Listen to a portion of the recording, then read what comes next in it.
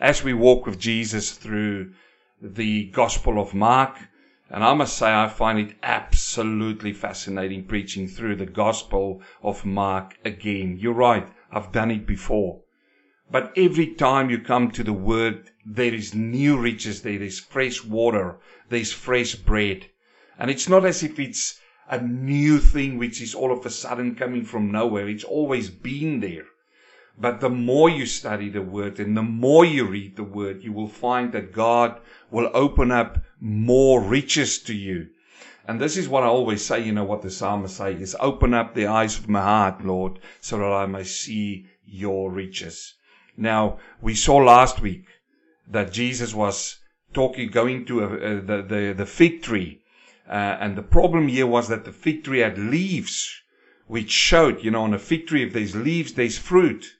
And he was sort of a hypocrite, he portrayed something that he wasn't. And when Jesus came there was no fruit on the tree. And he said there will be no one eating from its fruit anymore. And the next day, as you know, the tree dried up from the roots upwards. Now, I want to return one day and preach again about fruit that you and I need to bear. You remember John the Baptist, he said when he baptized people, he says, we need to have the fruit of repentance. And there's in Luke chapter 2 and 3, there's a beautiful passage about that. But we need to bear fruit. And this is what God wants from us. But then again, I've seen so many people who's trying to bear fruit. They work so hard to bear fruit. It's a lot of effort. I'm going to be better today than yesterday. And I'm going to be hard trying not to do this. And to be a good boy and a good girl. And it's so much effort. That's not the fruit that the Bible is talking about. You see, I never go up to a apple tree or a orange tree and I see the tree really working hard to push out this fruit. No. It's a natural progress that happens. If you cultivate the tree, if you put water in and you feed the tree, the fruit will come. And this is the same with us. It's not our fruit that we bear, it's His fruit. If you read in John chapter 15, the whole chapter there, it's a very good read for you if you want to do something. It talks about the vine. Jesus says, I am the vine and you are the branches. He who abides in me will bear much fruit. Now again, it's not our fruit, it's His fruit that we are bearing. All we need to do is abide in the vine. And how do we abide in the vine? By prayer, by doing what you're doing now, listening to messages, by reading your Bible, by spending time with Jesus. And that refers back to Psalm chapter 1. The tree that's planted by the waters, the living waters. And I will come back and preach about fruit one day. So today we continue on and we walk with Jesus. Now, we saw last week that in between the fig tree story, right in between, pressed in the middle, is what we're going to read about today. And I've given this a topic, a name, this message a name. And the name is Wrong Priorities, Cleansing of the Temple. Because we can talk so much about priorities. We will see today that an establishment, and I call them an establishment, for by now they've moved away from what God initiated in them. Where this establishment, they ought to serve God, but they had their priorities mixed up. And we will see in how our lives, and I ask you the question at the beginning of the sermon, is your priorities right with God? I ask the preachers, the ministers, the pastors of churches, of mega churches, is your priorities right with the ministry that the Lord has entrusted in your hands? Which is a privilege, it's never a right. And this is what we need to look after. Priorities. Because my dear friend, whether you like it or not, priorities will either illuminate you, it brings you out, or it will put a stress on you if it's the wrong priorities. Now, in Matthew chapter 6 verse 33, Matthew writes, and it's Jesus' words, he says, but seek ye first the kingdom of God and His righteousness, and all these things shall be added unto you. And we're going to see today that people were seeking all these things first, and then put Jesus second. then put his place second. And when he says, seek ye first the kingdom of God and his righteousness, the word righteousness means to live a life acceptable to him. And this is what we're going to look at today. And I want you to constantly think about this verse as we go through and talk about wrong priorities, the cleansing of the temple. So let's read on in Mark chapter 11 verse 15. And I want you to follow and listen attentively of what the Spirit of the Lord is saying to your heart. So they came to Jerusalem. This is Jesus and his disciples. Then Jesus went into the temple and began to drive out those who bought and sold in the temple, and overturned the tables of the money changers and the seats of those who sold doves. First of all, if you look at this, and I've heard so many people say that Jesus went into a rage when he did this. And when you read it like that, you can say, wow, what's going on here? So in verse 16, and he would not allow anyone to carry wares through the temple. Then he taught, saying to them, is it not written, my house shall be called a house of prayers for all the nations? I want you to focus on all the nations, because that's important. But you have made it a den of thieves. A den of thieves. And the scribes and the chief priests heard it and sought how they might destroy him. And for they feared him, because all the people were astonished at his teaching. And when evening had come, he went out into the city. The Lord bless the public reading of his word. Now, Matthew adds something here as well when you read the same account in the Gospel of Matthew. Matthew said that there were little children also in that courtyard, in that place. And when he was doing this, that these little children were shouting out, Hosanna, the Son of David. Now, remember, when he came into Jerusalem, this is what the people shouted. Hosanna for the one who come in the name of the Lord. Hosanna to the Son of David. And the Pharisees and the chiefs, they didn't like that. Because in their mind it was blasphemy. Because in fact these children were saying the king is coming. And the king meant also the Messiah. And they didn't recognize him as the Messiah. And here we find these little children coming in there. And they come to Jesus and they sort of prompt him. They say to him, can you hear what these little children are saying? I mean, come on, quiet them out, because it's blasphemous. Or you know, what's going on here? And Jesus says, yes, I can hear what they say. But he asked them a question. He says, have you never read, out of the mouth of babes and nursing infants, you have perfect praise? Oh, man. And they didn't like that. So we see here in the account in Mark that the scribes and the chief priests heard it, and they sought how they might destroy him, because this would enrage them. They didn't like this, that he was doing this and saying this. Now also John, in his gospel, gives us a clearer picture of what happened here.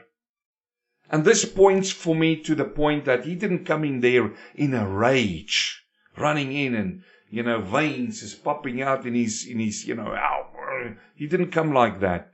Because in John, he says that, he was actually taking a whip. He took some strings there and he started some cords and he started making a whip. So it took him some time. So he carefully planned what he was going to do when he made this whip. And then he went in and he whipped out the animals out of that place. And he threw over the tables of the money changers and the chairs of the ones who sold the doves. So he wasn't in a rage. Yes, the zeal for the house consumed him.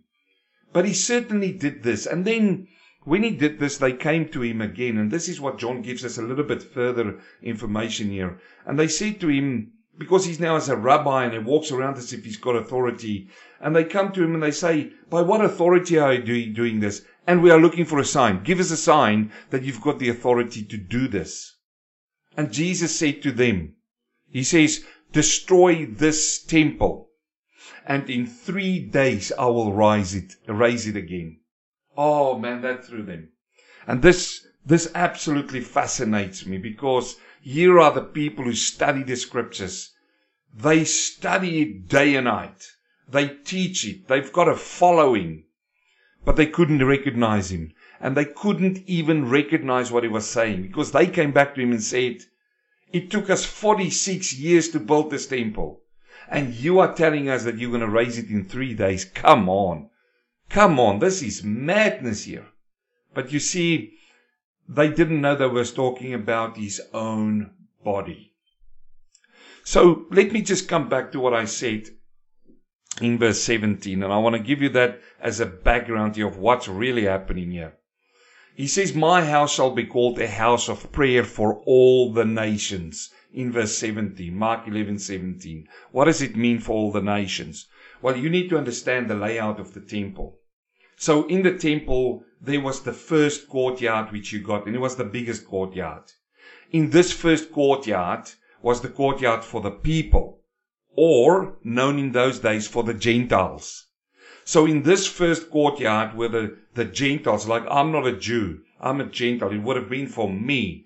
I was allowed to go into that first courtyard, and from that courtyard, I could actually praise God and pray to Him. Then there were a second courtyard, which is the courtyard for the women. And women could go there. The Jewish women could go into that place. And then there was a third one for the Israelis alone, or for the Jews alone, I should say. And they could go into that. The Gentiles generally wouldn't go into that one. And then you go into the holy, into another one where the priests were doing their work in their holy of holies. Now it's in this first courtyard, the bigger one, where the Gentiles were allowed to come in. It was in this courtyard where the things were happening that we are reading about here today. And this is why it's so important when he says, my house shall be called a house of prayer for all the nations. So we look at what's happening here. And let me give you again this background. So in this particular courtyard, there was a practice that was happening. And it was a very lucrative practice that's happened in that particular courtyard. And I believe that it was even approved by the priests, as we're going to see, and by the Pharisees, and by the scribes, as long as everybody got their share. We will find, as we're going to go through this passage now, that these people were cheating. They were making very good money. And the priests, they were well off. In fact, by this time, the high priest, his name was Annas. And this was the same one that Jesus was brought for before. And he had 5 sons. And they just had a money racket that was going on in the temple. You see, they could say, but we've got an excuse to do this. And we saw in the first century and a little bit before that, and by the time, definitely when Jesus was around, this thing was happening. In fact, if you go back from between the book of Malachi, the last book of the Old Testament, and you come to this time, this is when this whole racket started to happen, where these things happen. Now, let's see where this started off, okay? In Malachi, in chapter 3, verse 10, the priest would have said, look, people were supposed to bring their tithes to the church, their money or food or clothes, as you know, whatever it could be, the first grain. If I'm working, and I'm getting harvest in and so on, the first tithing and everything, we bring it to the temple, to the priests. And the priest would eat from that. They were allowed to do that. Even if they bring an animal to offer, they were allowed to eat some of the meat of the animals and then offer some of the meat to God. So this was going on.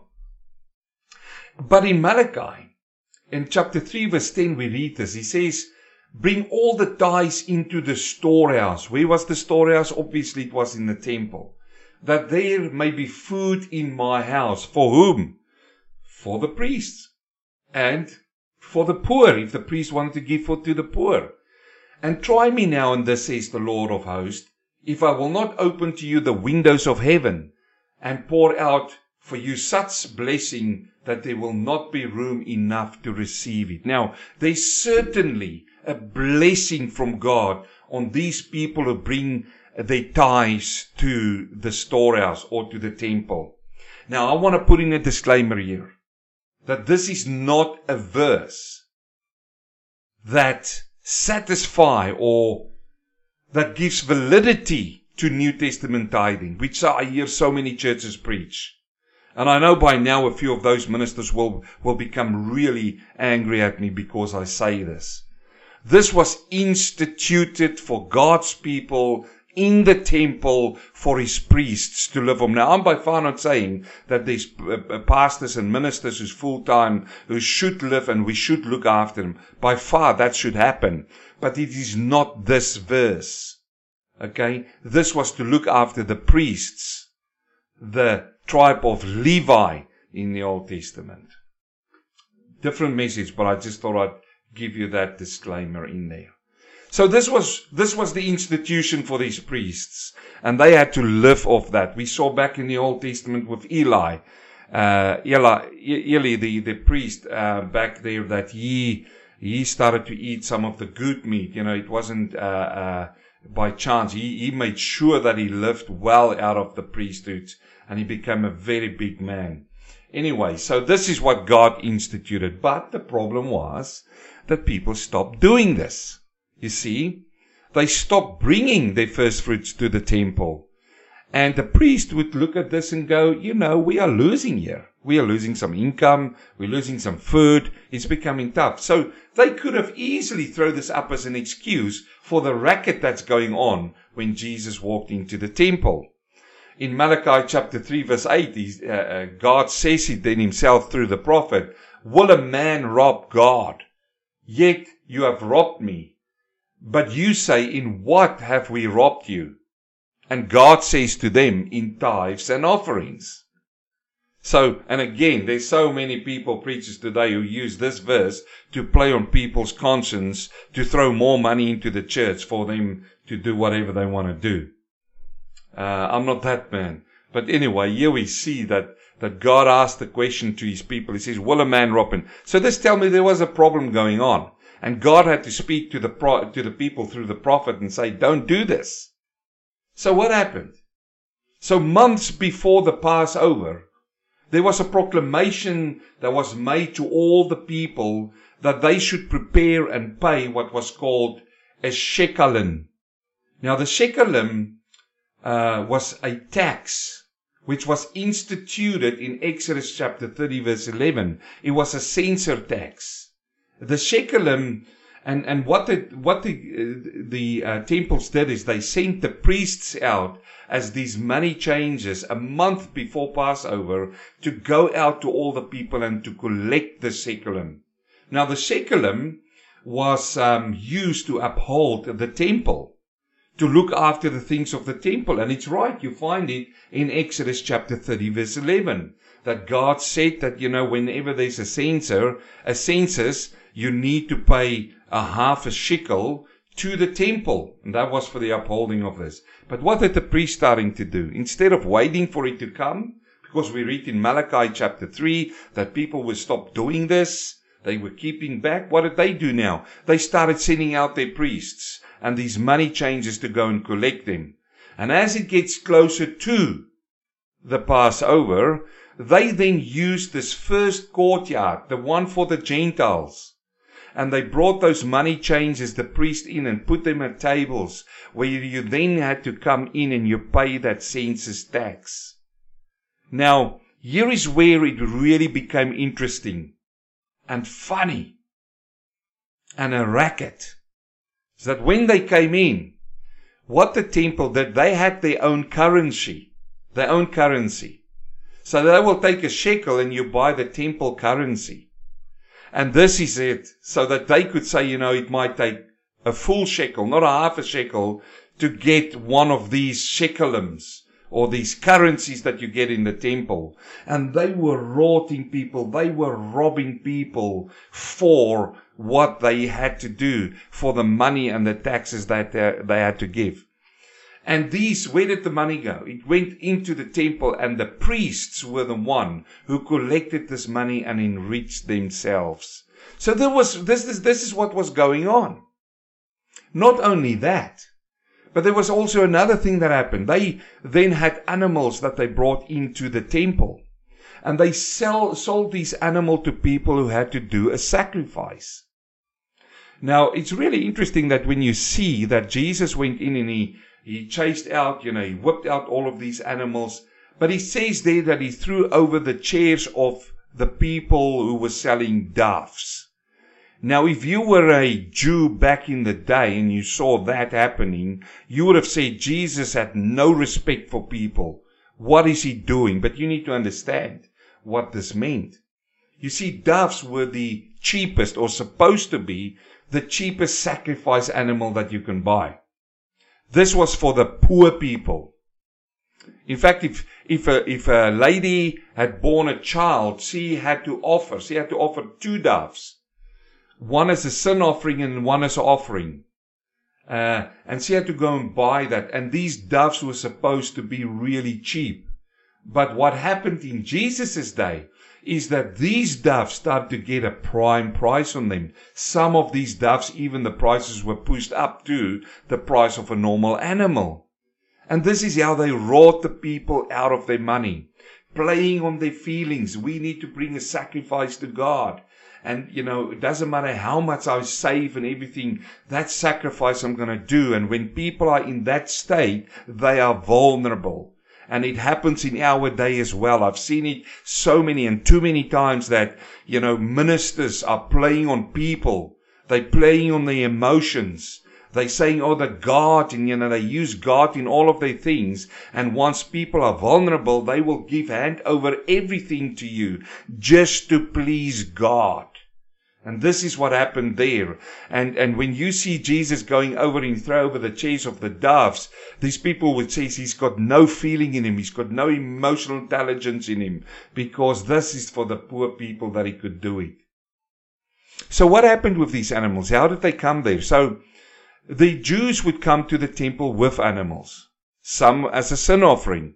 The father of a family might have an animal there and lay his hands on the animal, and then the animal will then be the sacrifice for their sin and be taken by the priest, and they would offer it to God. And this is when they were close in the temple. When they had the temple and the temple moved on, it wasn't a problem, because you would have your little patch with all of your animals, and you take your animal to the temple and you do it. But now, by the time Jesus is walking there, people were living afar off. And for them to take one animal and walk all the way with the animal there, there's robbers and thieves along the way. They could steal the animal. So what they did is, back in their country, they would sell the animal.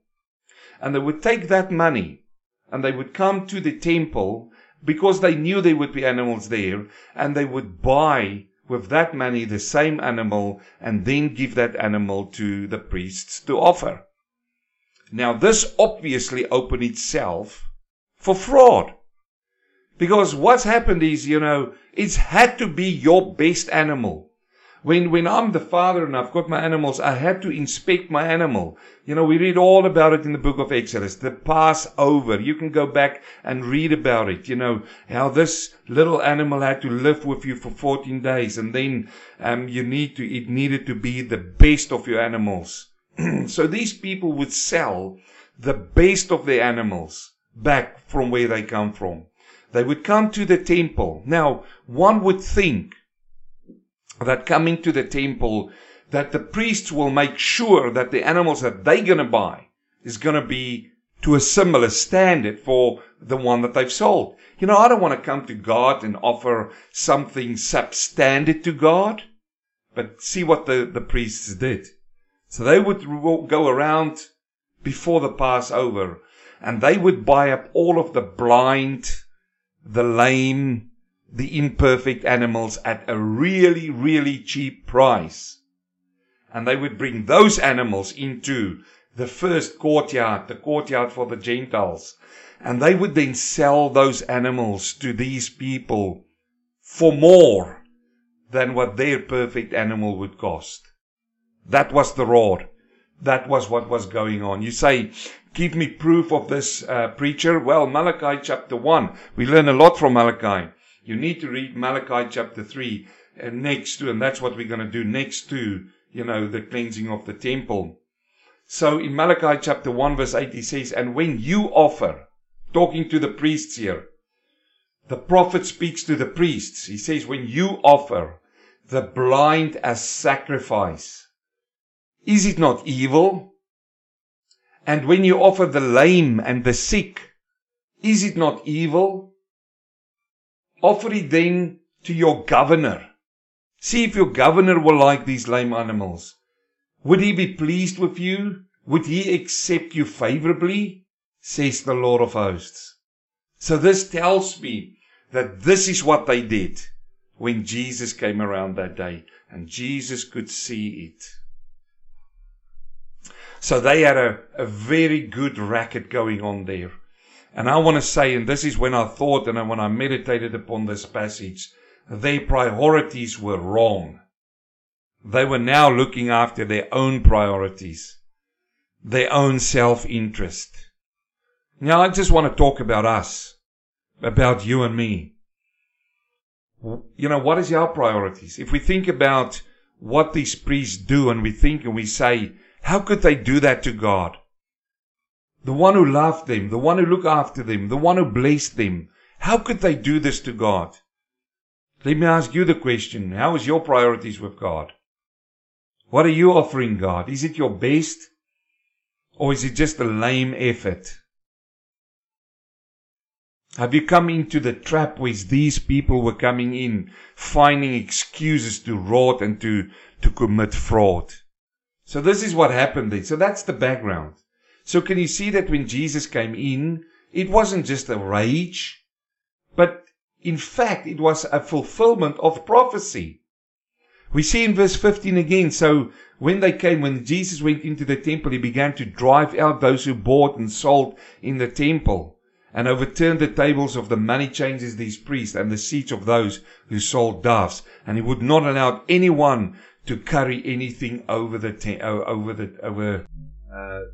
temple. Now this is important for us to understand.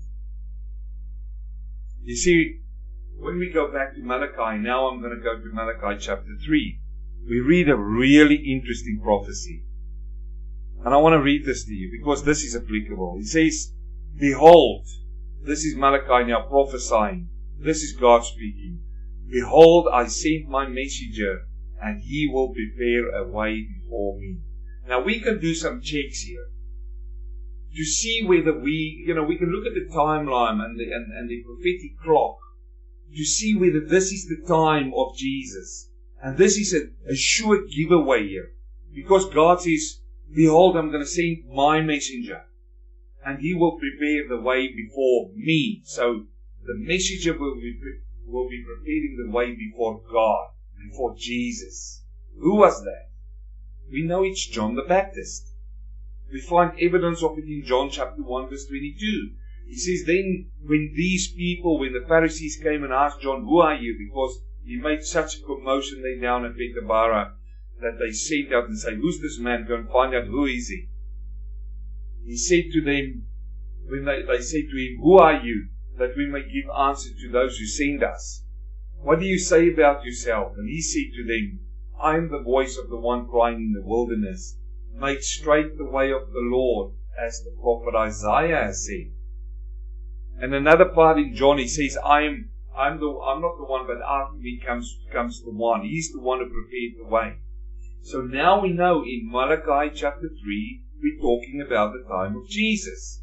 Let's read on. He says, I send my messenger, and he will prepare a way before me. And the Lord, whom you seek, underline that in your Bible, will suddenly come to his temple. Even the messenger of the covenant in whom you delight. Behold, he is coming, says the Lord of hosts. Now just stop there for a minute. What is the prophet saying? He says, you will identify the forerunner. You will identify the messenger. who prepare the way. Who's he? John the Baptist. Tick, we know that. If they knew the scriptures and studied the scriptures, they should have been so excited that the Lord's coming is near. But they missed that. And now he says, and the Lord whom you seek will suddenly come to his temple. And what happened? Here we find him suddenly coming to his temple. He walked into the temple, but here is the problem. They were not seeking after him anymore. Because if they did, they would have recognized and acknowledged him. And that's a shame. All of these years, studying the scriptures, the prophets, the Messiah is coming to his temple. He walks in and they were not seeking after him. Not only that, they were not ready for him. That is terrible. They were not ready for him. Why? Because they had wrong priorities, and their priorities took first place in their lives. They were after making money. They were after making the Lord's house a house of dens, a den of thieves. And this was the problem. Look at Jeremiah chapter 11, the weeping prophet, chapter 7:11. Has this house, the house of the Lord, which is called by my name, the temple, become a den of thieves in your eyes? Behold, even I have seen it, says the Lord. You see, they were not ready for him. They've made the house of the Lord a den of thieves. That's what he said in Mark chapter 11:17, when he walked in and he said, the house shall be called the house of prayer to all the nations, but you've made it a den of thieves. Check. That was a prophecy back from Jeremiah, and he uses that same words when he said that. And sadly, I must say today, that it's the same in many churches today. Now, I might enrage a few people, but I just want to say beforehand, that's not the purpose of this message. It's not to make you angry and mad, but I'm going to say a few things which I absolutely stand by. When I look at some churches today, it is that the focus is no longer on seeking Jesus, and the church today are not ready for him. Or I should say, and there are churches who are not ready for him today. Now, I know that's a big statement, but I want to give you some examples. I believe the church of today, or churches of today, has become a den of thieves. It's become a place where unrepentant, active sinners can associate themselves with and hide. See where the church has gone today. I wonder if Jesus, and look, let me just say, I believe that where 2 or 3 gathers, he's there. Jesus is here, he's come, he sent his Holy Spirit. But if he physically have to walk into some churches, I wonder if he will throw over the tables and the chairs in some churches. It's a place of the unrepentant these days. Active sinners, boasting about their sin, but they sit in a den of thieves. You see, I see so many places now where, churches has been replaced with coffee shops. So once you walk into a church, you walk through the coffee shop. Since when are we selling coffee to people coming into churches? We're making a profit out of the coffee too. And look, again, I said before, some of you is going to get mad at me. And if you've got a coffee shop in your church, by all means, it's between you and God. But I'm going to say what I'm going to say.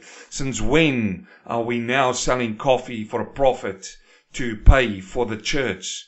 Or since when have we open up kindergartens to make money to uphold the ministry in the church? Since when do we do radio stations or old age homes? And, since when do we do all kinds of businesses to support the churches financially?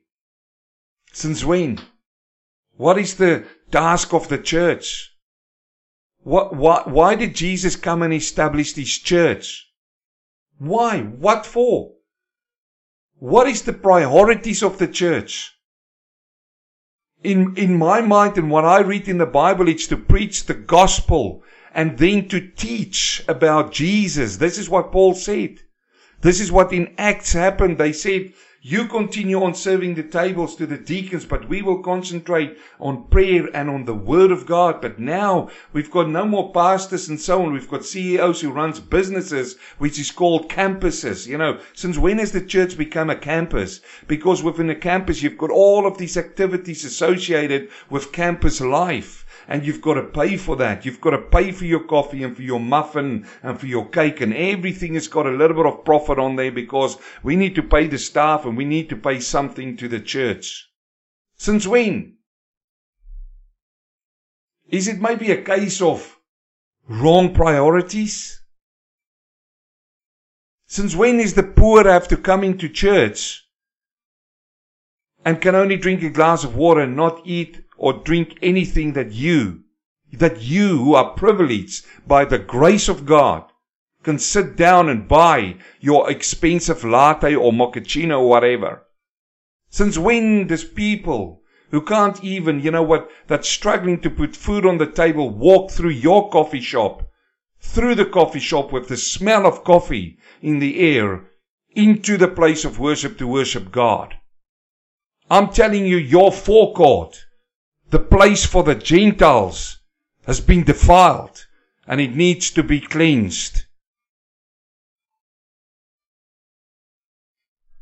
But again, I say, if you're mad at me at this point, God bless your heart. But the church's priority was never to indulge into these things.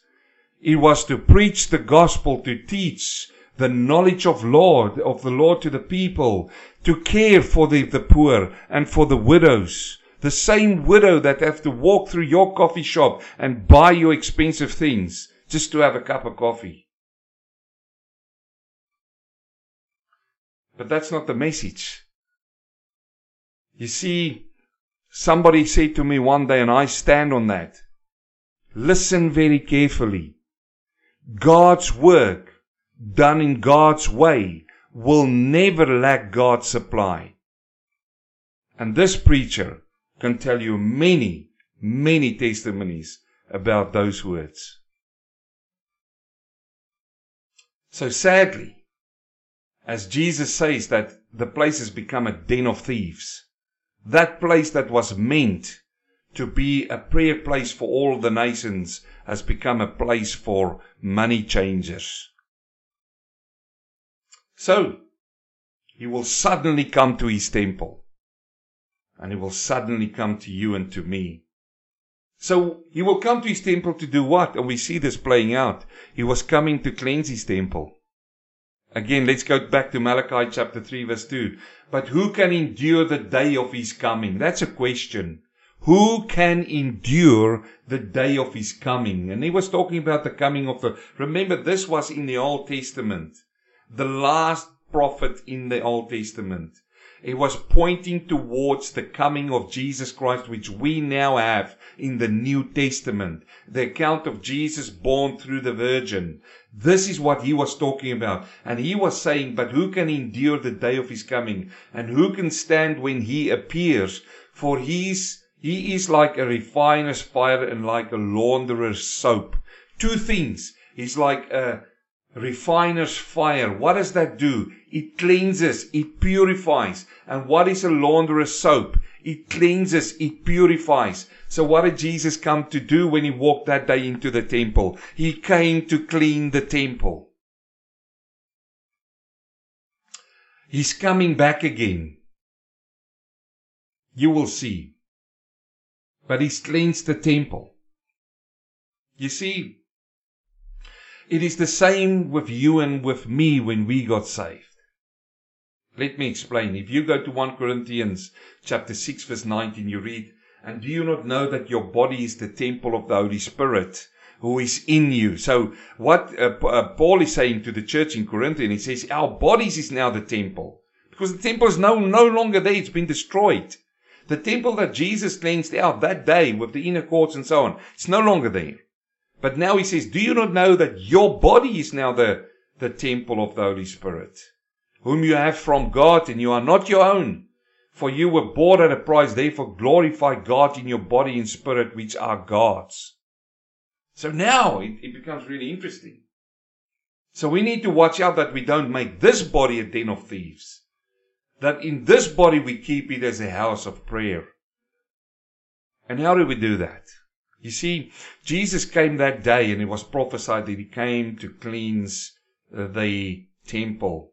Because when He appears, He's like a refiner's fire, and He's like a launderer's soap. So how did it happen to you and me? Well, when the Lord saved us, because only He can. You know what He did? I read it in 1 John chapter 1 verse 9. He says, if we confess our sins, what happens? He's faithful and just to forgive us our sins. You see the refiner's fire, the launderer's soap. He cleanses this temple. And there were so many things in my life that He had to clean. I mean, you talk to my family, you talk to my friends in school, they will tell you how dirty this temple was. And it took a good fire from the Lord to cleanse it, and a good soap from the launderer's soap to cleanse it. But that's not all He did. That's not where the verse stops. He says, He is faithful and just to forgive our sins, and then He says, to cleanse us from all unrighteousness. Again, it's a life living acceptable to God. How wonderful is it? So who is He blaming then? You know, when He walks through there and He throws over these tables the people who were selling doves. Who was He blaming that day? Well, He was blaming the priests. Again, let's quickly go back to Malachi 3, verse 3 now. He will sit at the refiner and a purifier of silver. He will purify the sons of Levi. Who were they? The priests. And purge them as gold and silver, that they may offer to the Lord an offering in righteousness. In righteousness. So there we have it, how the Lord has actually cleansed the temple. And we see that they had wrong priorities. They were just seeking after themselves. How about your life? You know, I gave you the scripture verse where Paul says that, don't you know that your body is the temple of the Holy Spirit? How is your priorities? You know, are you seeking after the Lord? Are you prepared for Him if He comes? There's a lot, like myself, who believe in the rapture. Rapture can happen any moment. Are you ready to meet Him? Now. Are you ready to meet Him now? Or when you sit there and you think, oh, wait a minute, there's a few things I need to sort out before I can meet Him. Sort it out quickly. Because He's coming to His temple soon. He's coming. Now, obviously, when we enter this passage now, we see that the scribes and the chief priests, when they heard that, they wanted to destroy Him. Why? Because the people feared Him. For they feared because the people were astonished at His teaching. There will be those who will try to destroy this message and your message. But you know what? It is not our battle. It is the Lord's. So we will continue next time and finish in chapter 11. But for now, just think of this passage here. How the Lord walked in and He wanted the place to be a house of prayer. My friend, the best thing you can do is pray to God. Read your Bible every day. And do what you do. You know, listen to solid teaching messages. Because the Bible itself says, for faith cometh by hearing, and hearing by the preaching of the word. May the Lord bless you. Heavenly Father, we thank You this morning for Your word. We thank You, Lord, that Jesus came and He cleansed the temple. Thank You that You've cleansed our temple. Through Your blood we are cleansed. Through the refiner's fire we are cleansed. And Father, we pray now, help us, Lord, to seek and to look at our priorities and to get them right as we await You in Jesus' name. Amen.